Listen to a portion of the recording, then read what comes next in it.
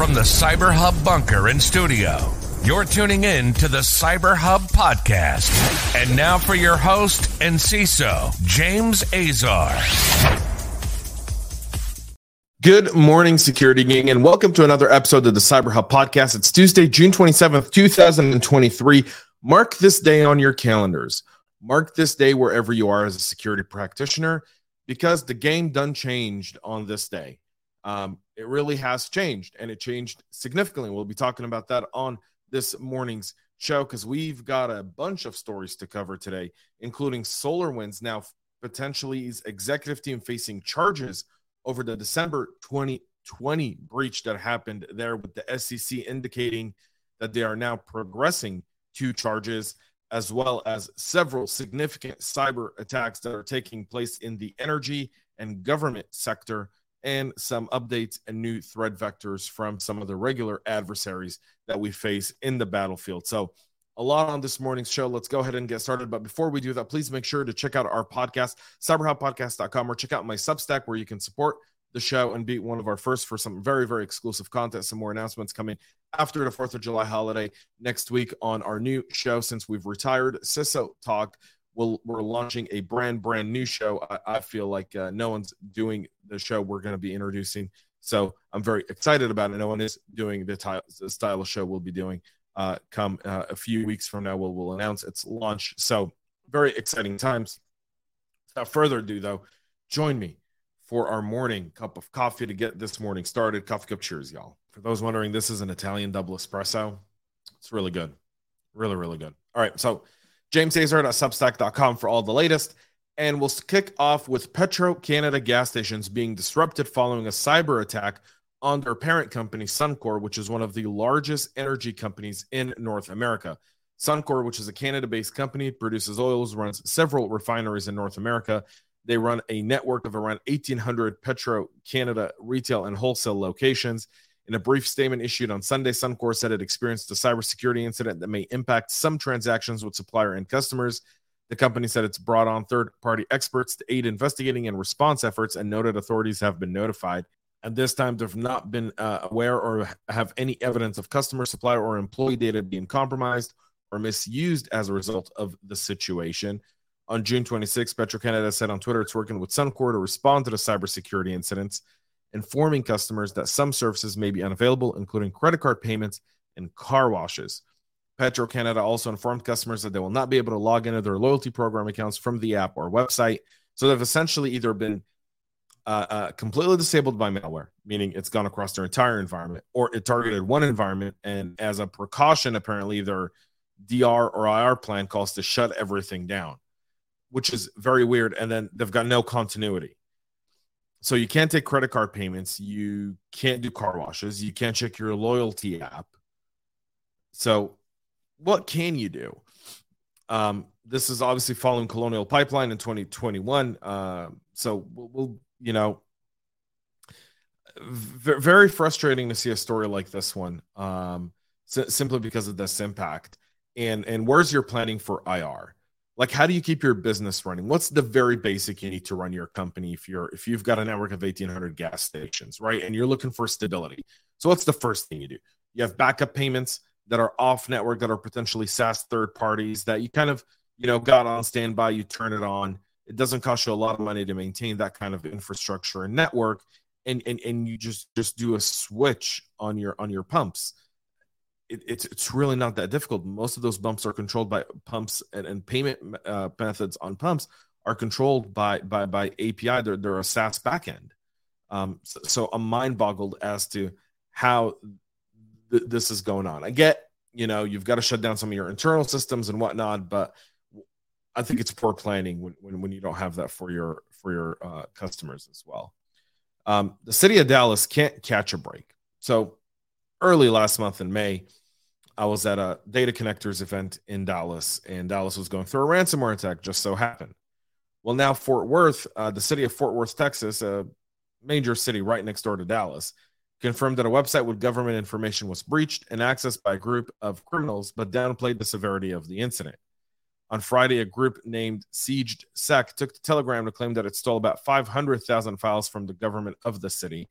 which has more than 935,000 residents. The group claimed it stole admin credentials and made copies of work orders, employee lists, invoices, police reports, emails between employees and contractors, internal documents, camera footage, and more, about 180 gigabytes of data all in total. The group said because of Texas state politics.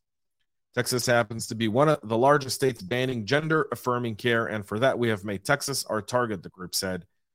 Now you may think, Siege Sec, what if the FBI comes after you? And to that we say, good luck, we're behind 7 proxies, enjoy. Interesting. Spokesperson for the city directed Recorded Future News to a press conference held on Saturday where the city's CTO, Kevin Gunn, confirmed the attack. Gunn said the city was initially informed of Siege Sec's postings on Friday afternoon by the Texas Department of Information Resources Computer Incident Response Team. The city of Fort Worth has already confirmed this, and you can obviously see the video through the links on our website. There's been some documents that have been shared, but despite what is leaked, Gunn claimed that their investigation has not found any indication that there's been any sensitive information outside of potentially what could be FOIA requested material at this point. So FOIA, Freedom of Information, anyone could actually go and make a request to get access to said information from a government, from any sort of entity, technically. Siege Techs also claimed that they've hacked the government of Arkansas and Kentucky last year after those states banned abortion following the Supreme Court decision to overturn Roe versus Wade. So if you're a state government, you may want to look at what this means. And this is a new threat factor. This is most likely also domestic and predominantly could be internal, meaning someone internally who doesn't agree with the government could be assisting in such cases for a cause. Chrome 1.14 has announced a major update that patches a total of 4 vulnerabilities, including 3 high-severity bugs reported by external researchers. Google paid $35,000 in bug bounty rewards to the reporting researchers. The highest payout went to GitHub Security Lab researchers Manu Mu, who discovered a type confusion issue in Chrome's V8 JavaScript rendering issue. Tracked a CVE 2023-3420. The vulnerability was awarded a $20,000 payout.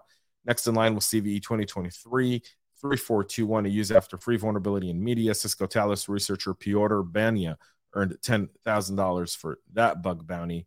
And so 5,000 others went to another researcher. So you want to get your Chrome browser updated.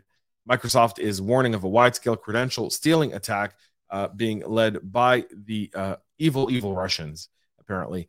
So the intrusion, which made use of residential proxy services to obfuscate the source IP address of the attacks, targeted government, IT service providers, NGO defense, and critical manufacturing sectors.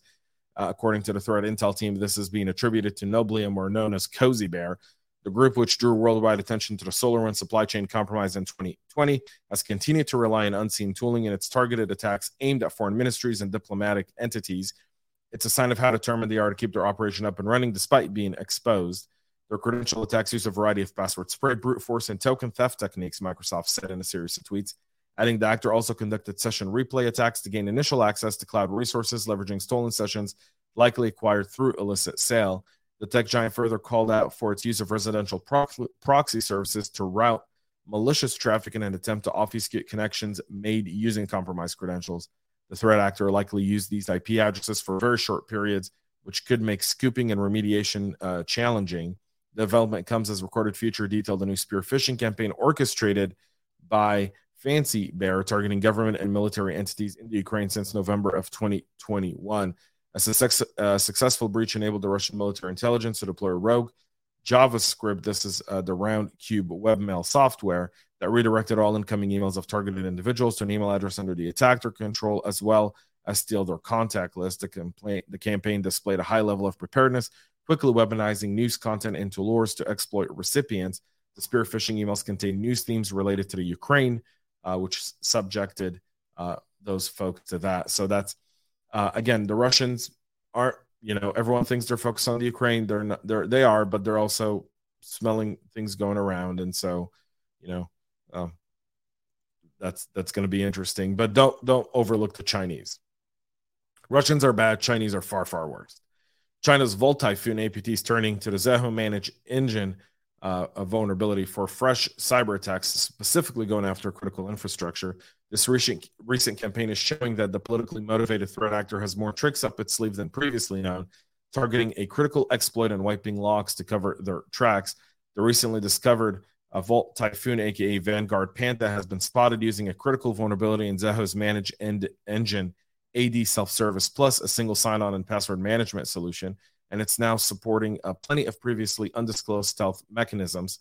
Vault Typhoon came to fore last month thanks to a joint report from Microsoft and various government agencies. The reports highlighted the group's infection of critical infrastructure in the Pacific region to be used as possible future beachhead in the event of a conflict with Taiwan.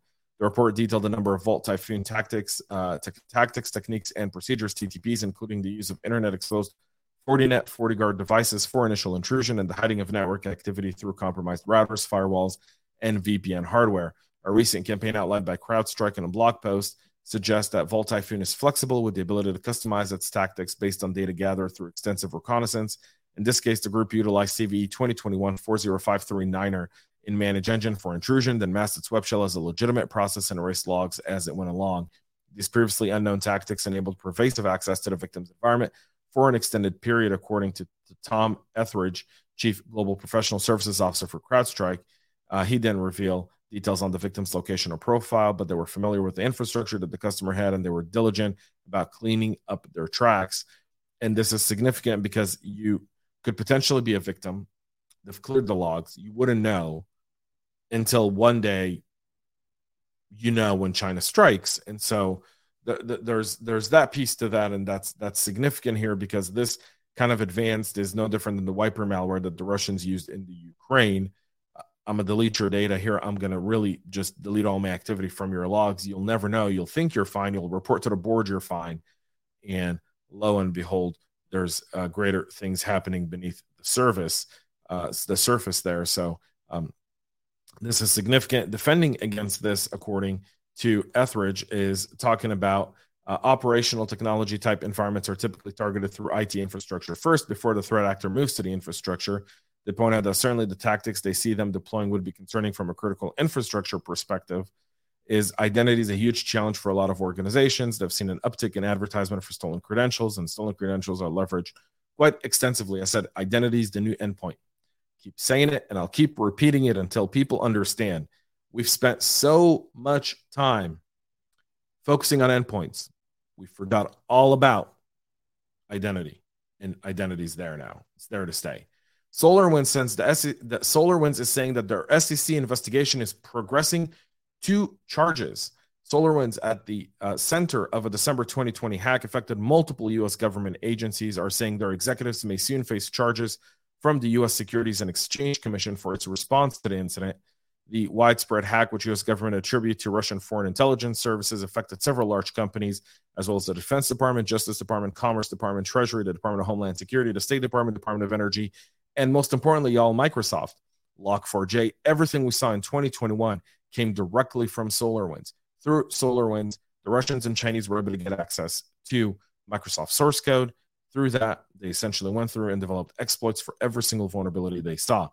They found a way to insert malware into a version of the company's Orion IT monitoring application, allowing operatives to gain a foothold in high-value targets. This is strictly attributed to Russians. We know it's not. We know that there was Chinese activity on the network as well. So that's something to keep in mind. This weekend, a SolarWinds spokesperson defended the company's response to the fiasco and said its executives may face charges related to their handling of the situation. We're cooperating in a long investigative process that seems to be progressing to charges by the SEC against our company and officers. Any potential action will make the entire industry less secure by having a chilling effect on cyber incident disclosure. Dude, you live in the wrong world, man. I am so sorry. I could defend SolarWinds, but if their investigation is showing negligence on behalf of the executives, meaning there were internal emails warning of things going on, and no one took it seriously, no one addressed it, you let it go on because it impacted your bottom line. You then had a ripple effect across the entire industry for 18 months, not a month or two, 18 months. And your executives knew about it, and there's evidence of that, and the SEC sees this, and they can charge you with it. By all means, you deserve what's coming your way. I'm sorry. Executives have a responsibility to ensure that they don't overlook security. This doesn't make the industry less secure. This makes the industry more secure. This is going to give a CISO an elevated position once these charges drop, and whatever they will be. And when they do, we'll do a special broadcast. We'll bring these right to you. We'll read the entire indictment. We'll go over it on a special show, because if the SEC is charging them, you bet your sweet tail the FTC is going to follow suit. Civil action and criminal action could potentially start from there. The SEC typically on a criminal type of case will recommend the DOJ pursue charges as well. And after what we just saw with Joe Sullivan over at Uber, don't dismiss this one going higher. Don't dismiss it, and it should. And it should. All right? It should. So, especially if there were notices internally. And we don't know the strength or the evidence, but if they're saying we're going to charges, then there's something there that the SEC saw where the executives were potentially warned of an activity or warned of vulnerabilities or warned of weaknesses, and they just simply signed off on the risk. And then it led to this catastrophic event in December of 2020 that impacted essentially the world for 18 months. So if that's coming your way, that's coming your way. And finally, Europol releases a EncroChat bust that led to a significant amount of success for Europol and European and global governments all in all. So for those who don't know, EncroChat was an encrypted chatting platform used by around 60,000 people for cyber criminal activity. Eventually, they took down the EncroChat back in July of 2020. That takedown has led to 6,558 arrests worldwide, the seizure of nearly 900 million euros in illicit criminal proceeds. That's close to about $1 billion. The law enforcement agency said that a subsequent joint investigation initiated by the French and Dutch also intercepted over 115 million conversations that took place over the platform between no less than 60,000 users. Of the 6,558 suspects, 197 were high value. Overall, 7,134 years of imprisonment of these convicted criminals were put in place. That's not a lot. That's, when you kind of divide that down, that's a bit over a year and some odd months for each one of these guys on average. They've confiscated 739 million euros in cash. They froze 154 million in assets and bank accounts. They seized 30.5 million pills of chemical drugs, 103.5 tons of cocaine, 163.4 tons of cannabis, and 3.3 tons of heroin. They seized 971 vehicles, 83 boats, and 40 planes. They seized 271 estates and homes, and they seized 923 weapons, as well as 21,750 rounds of ammunition and 68 explosives, all in all. So, not bad over 3 years. Not bad at all. That's it for our show today. We'll be back tomorrow with a whole lot more we went over. So thank you all for your patience. We'll be back with a whole lot more tomorrow, 9 a.m. right here live on Facebook, LinkedIn, Twitter, Twitch, YouTube, and Rumble. Come check it out, hang out, and we'll see you then. Till then, have a great rest of your day, y'all, and stay cyber safe. We love feedback, so make sure to connect with us on social media and subscribe to our podcast on your favorite podcast listening platform.